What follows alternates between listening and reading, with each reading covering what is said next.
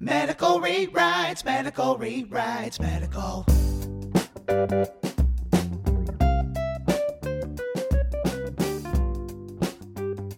Medical rewrites, medical rewrites, medical. Hello, welcome to Medical Rewrites, the podcast that rewrites movie scenes with evidence-based medicine. I'm your host, Megan Jeffries.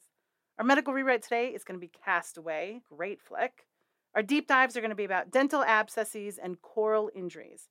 This podcast will have all the spoilers, he survives, and descriptions of medical problems found in Castaway. You can skip this if any of those are distressing to you. All right, details. Movie was released in 2000. I promise we will do more recent movies. They are scheduled, they're booked, but these are some bangers from the 2000s and we got to cover them. Movie budget was $90 million, which is crazy considering the locations they went to. Box office, it brought in $430 million, kind of a big deal. IMDb has rated this as a 7.8 out of 10. Rotten Tomatoes rates it as 89% from the critics, 84% from the audience. Fairly universally loved. If you haven't seen this in a while, it's worth watching again. It's streaming on cable TV for the two people listening that have cable. Hi, Mom. It's on ABC in Freeform. For those streamers out there, it's on Hulu as well. Recap of Castaway. There are essentially two stories of Castaway. The first half details all the ways in which Chuck tries to die when he's on an uninhabited island in the Pacific Ocean. And the second half deals with the aftermath, where Chuck, who's played by Tom Hanks, adapts to his new life after he's been on the island for 4 years. His wife has gotten remarried, the world has moved on, and Chuck is trying to reintegrate himself into that world. We're going to focus all of our medical rewrites on the first half of the movie, specifically on the first couple of weeks that Chuck's on the island after his FedEx flight crashes into the Pacific Ocean. He is the only survivor, and the only visitors he has are FedEx packages that have drifted onto this island from the plane crash nearby. Ways to die on a desert island, number 1. Arrive with a problem already intact. Enter toothache. We've got some pretty good foreshadowing of tooth problems early in the movie. We see Chuck at dinner. He winces when he's eating food. He rubs his cheek/jaw area. Chuck's not alone with teeth problems. The CDC Oral Health Surveillance Report from 2019 says that the percentages of dental caries among adults that are 20 to 64 years old, 90%. The prevalence of untreated tooth decay, which is where Chuck's at, was at 26%. So lots lower, but still a quarter of the U.S. Regardless of the original cause of the tooth issue, it could be a cavity, it could be a cracked tooth, or it could be an exposed tooth root. The result, for most cases, is going to be a tooth infection or an infection at the site. In a healthy mouth, the most common and abundant bacteria are strep, Peptostreptococcus, Veillonella, and diphthroids. Streptococcus is an aerobic gram-positive cocci. Peptostreptococcus, which is a super fun bacteria to say, is an anaerobic gram-positive cocci. Veillonella is an anaerobic gram-negative diplococci, and diphthroids are an aerobic gram-positive bacilli. From all of the buffet of microbiology, a little all over the place. The use of DNA sequencing has done a much better job of telling us about all of the bacteria living in our mouths rent-free. They've identified over 1,000 different distinct species, including some of the more resistant gram-negatives like Fusobacterium and Prevotella. The pathogens from oral infections are different based on the source of the dental problem. In the case of cavities, the most likely cause is Streptococcus mutans. In gingivitis and periodontitis, they're more likely to be anaerobic, like Prevotella and Peptostreptococcus. And pathogens found in oral abscesses include more of the anaerobes, like Fusobacterium, Bacteroides, Peptostreptococcus, Actinomyces, which is a full PIA to treat, and then, of course, strep and staph. Infections of the orofacial space can spread to surrounding tissues of the head and neck. The first symptom, which is usually trismus, which is the inability to open your jaw. The location of the infection is usually a tooth or a root, which can also then result in a periapical abscess. Other fun ways to die, the starting point being a periapical abscess, is A, it can get so big it obstructs your airway, so slow strangulation. Or you can hemorrhage from the subclavicle vein because this abscess erodes into your vein.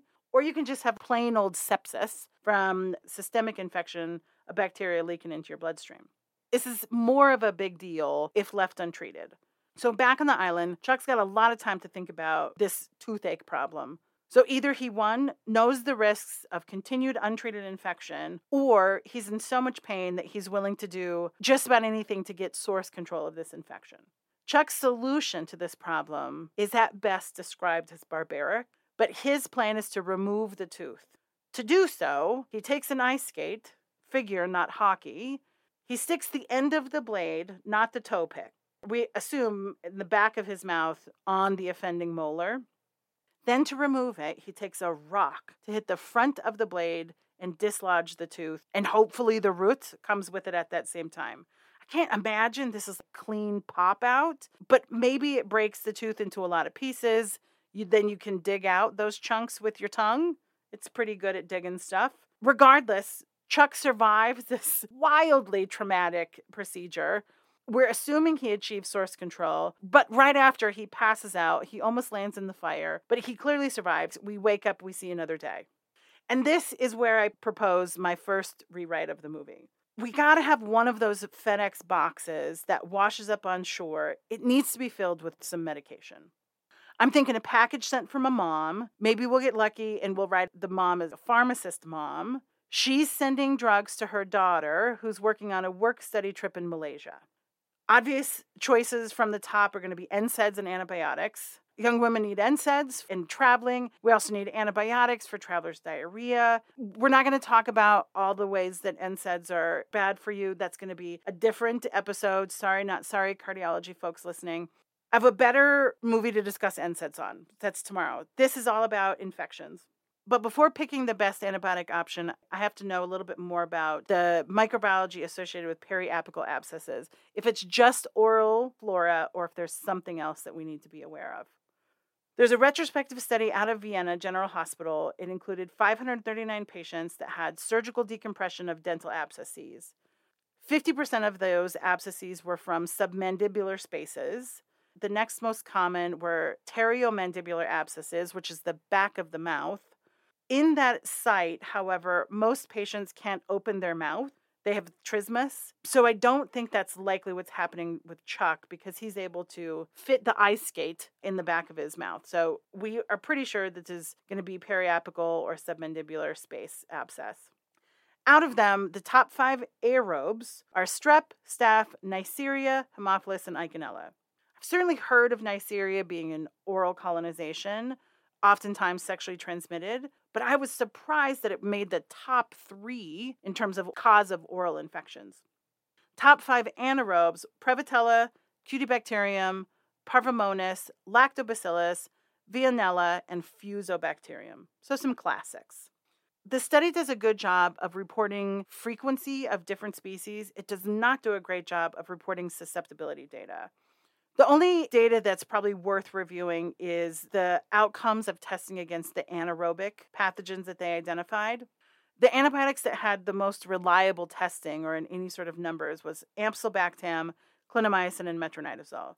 By far and away, Amsulbactam was the winner. It was only tested against 215 of the 694 anaerobes, but it had activity against all of them, right? So active against 100%, but only 215 of 694 isolates total were tested. So caveat.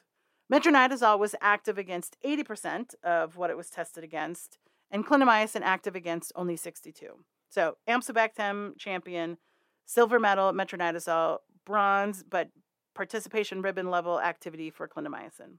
In search for better susceptibility data, I found a gem of a study, retrospective, but it pooled all of the anaerobes from blood cultures from 17 different hospitals from 2016 to 2020, which resulted in 1,960 anaerobes. Massive pile of anaerobes for us to test. Again, these came from blood cultures, so not all oral at all. So it's not a perfect fit for Chuck, but it's got some great data that we can borrow. The most commonly isolated anaerobes from this study were B. frag, 26%, Cutibacterium acnes, 13%, Clostridium perfringens at 7%. Not oral anaerobes outside of the Cutibacterium, which we talked about before. But the authors did us a favor, and they created a subcategory of just gram-positive cocci that were anaerobes.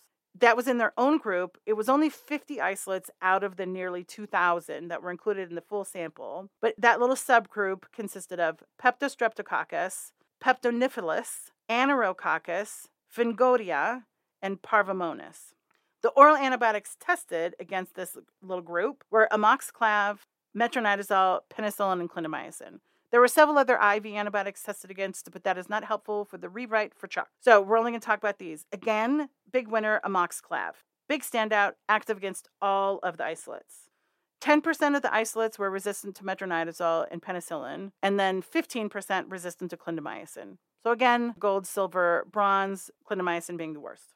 Since this rewrite includes a pharmacist as the packer of the box that gets sent on the FedEx flight, I'm going to be greedy about this and pick amoxicillin as well as amoxicillin clavulanic acid. So the new scene would show Chuck taking amoxicillin for 2 to 3 days. He doesn't improve, and now he's got the skating injury plus the leftover tooth problem in his mouth. We then switch to amoxiclav and have a very dramatic, tension-filled 24 hours will he or won't he moment of improving in symptoms. He does. Symptoms do improve, and we discover that this is caused by a penicillinase-producing Prevotella, which obviously destroys amoxicillin, but was then destroyed by amoxiclav. If the director wants a little bit more drama, we can give it. Chuck then develops Lemire syndrome. This is caused by Fusobacterium.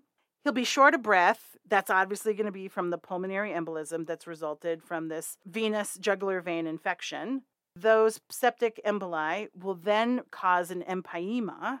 Then we could see Chuck use the ice skate blade again, this time to make an incision on his chest wall. He pops in a garden hose, and voila, homemade chest tube. Dental infection solved. Next on the list of ways to die on a deserted island, number 2, traumatic coral injury. At minute 55 of the movie, Chuck has decided to escape the island. For his escape, he's got a yellow tube and a stick as an oar. The stick does not have near enough surface area to be an effective oar, but he is making progress. He survives the first couple of waves surrounding the island, but he really needs to be able to get past the surf into some flat ocean to make any sort of progress for a boat rescue.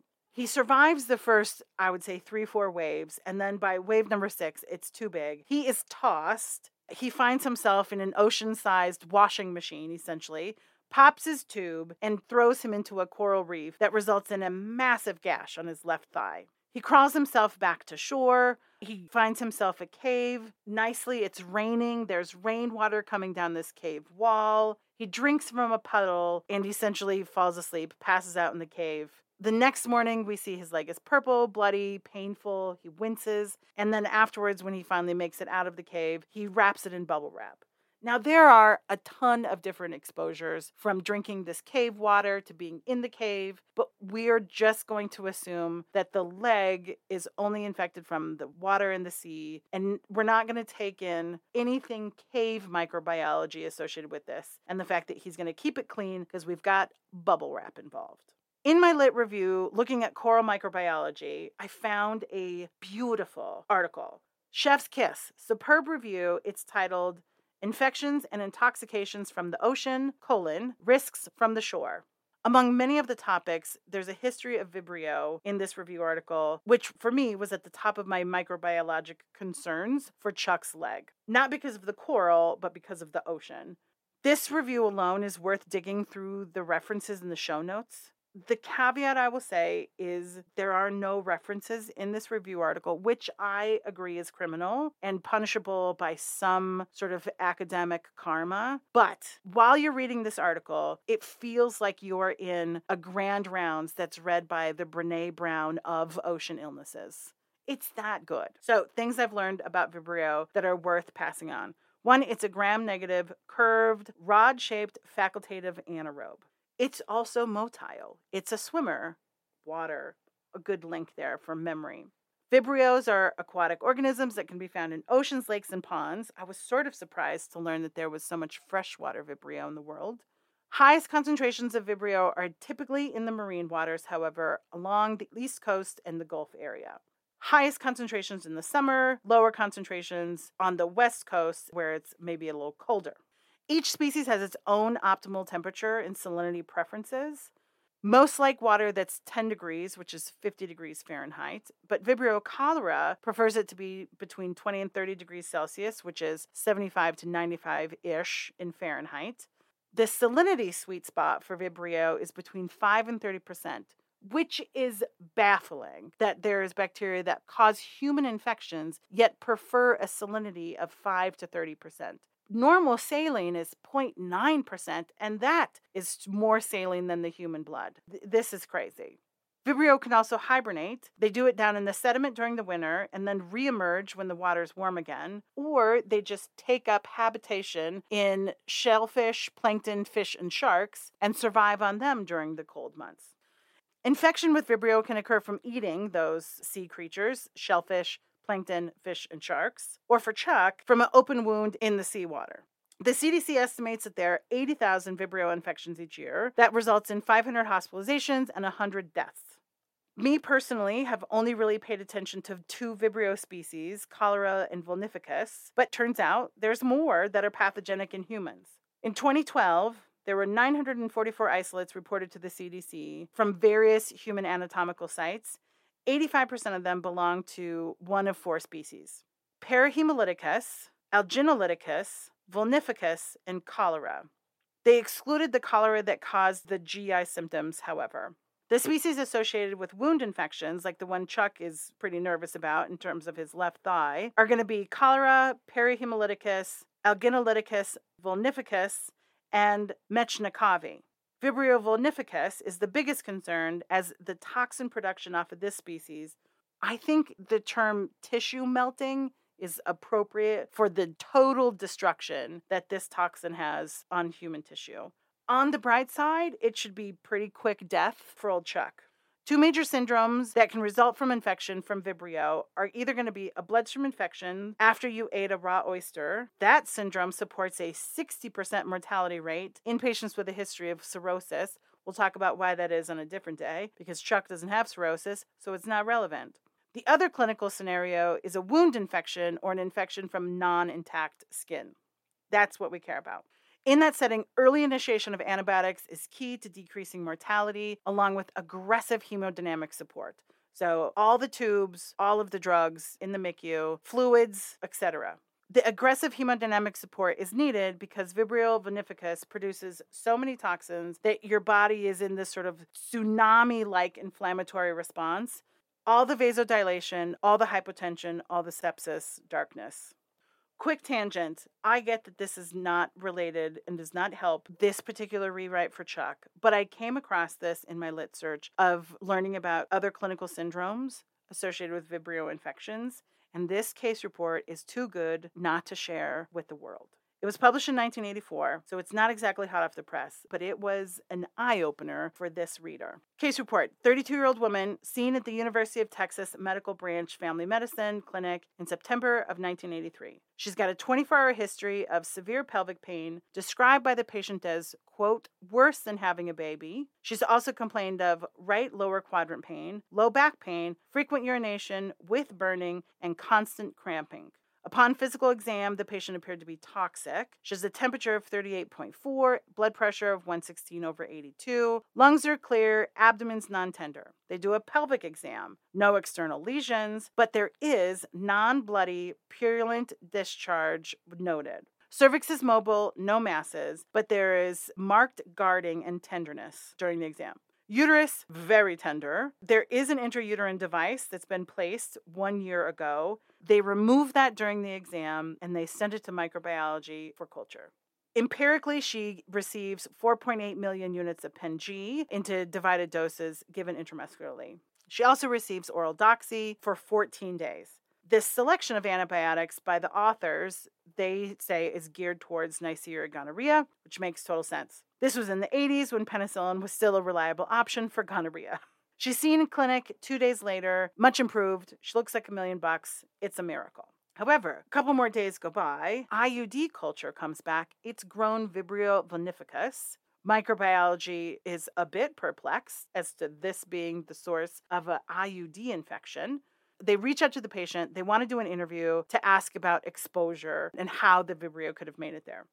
The patient had not eaten any seafood in the 2 weeks before having symptoms. However, 18 hours before the onset of pelvic pain, she was swimming in Galveston Bay and engaged in penetrative sex while in the water. Susceptibilities were done. The Vibrio was susceptible to AMP, carbenicillin, and cefalothin, which is old school first-gen Cef, chloramphenicol, gentamicin, Bactrim, and tetracycline. It's a real hero moment for gonorrhea, because assume gonorrhea, treat for gonorrhea, save the patient's life even with a Vibrio infection. Think of this case report the next time you're thinking about getting frisky in the water, and maybe save that moment to avoid an intrauterine Vibrio infection, which is just a sentence I did not think was necessary. Back to antibiotic selection for our washed up FedEx package. As you can probably guess, there's not a ton of comparative data around antibiotics for Vibrio wound infections. There's not going to be an RCT that the whole world's being enrolled into. But we do have a retrospective study. It's out of Korea. It compared patients that got a third-gen cephalosporin, either monotherapy or combined with Cipro or a tetracycline.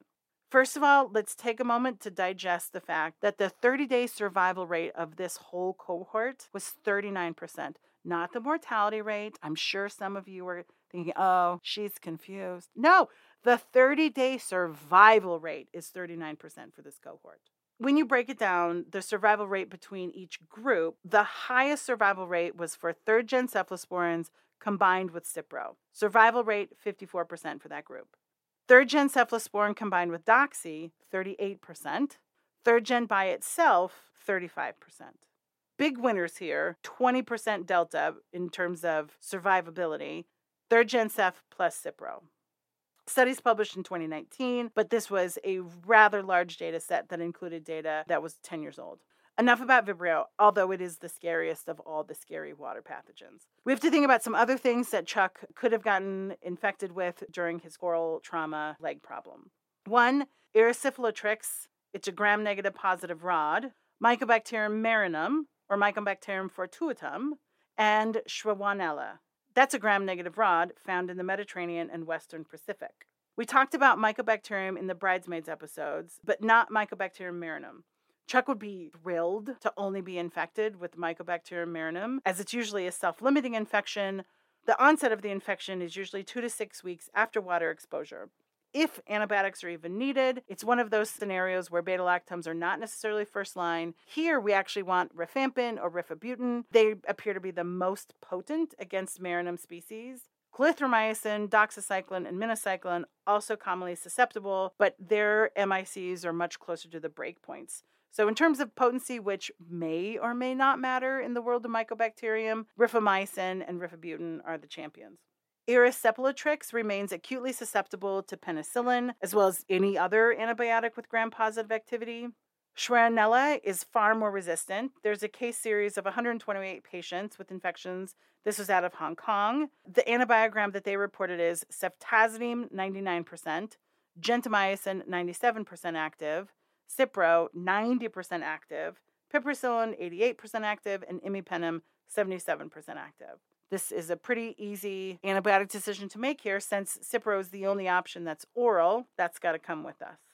In summary, to cover Vibrio and all of the other water-loving gram-negatives, in our FedEx package, you got to put Cipro in there. And then, begrudgingly, you also have to put a third-gen oral cephalosporin, which I really dislike. I think the oral third-gen cephs are criminally dosed, timed, the frequency, all the things that make me sad about this. The bioavailability of the third-gen cephs is somewhere between 20 to 50% on a good day.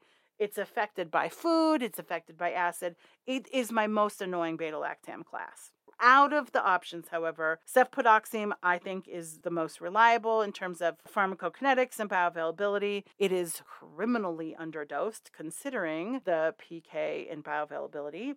It's usually somewhere between 200 or 400 milligrams Q12. If we care about Chuck's life, we'd probably need to up that a smidge. A real dose like 800 Q8, for instance. However, that dose is not evidence-based, so it is not an official rewrite. This is just going to be some scribbles in the margins of our script rewrite. That's all the rewrites for Castaway. Check out the show notes for references, especially the one about ocean intoxications and infections. If you know of a movie that deserves a medical rewrite, visit the website, complete the form, let the world know. This has been a podcast presentation by me, Megan Jeffries. Production and editing by Ann Conley. She is the bee's knees. Music by Brandon Meager. Please listen, then rate, review. Follow all episodes available for freezies wherever you get your podcasts.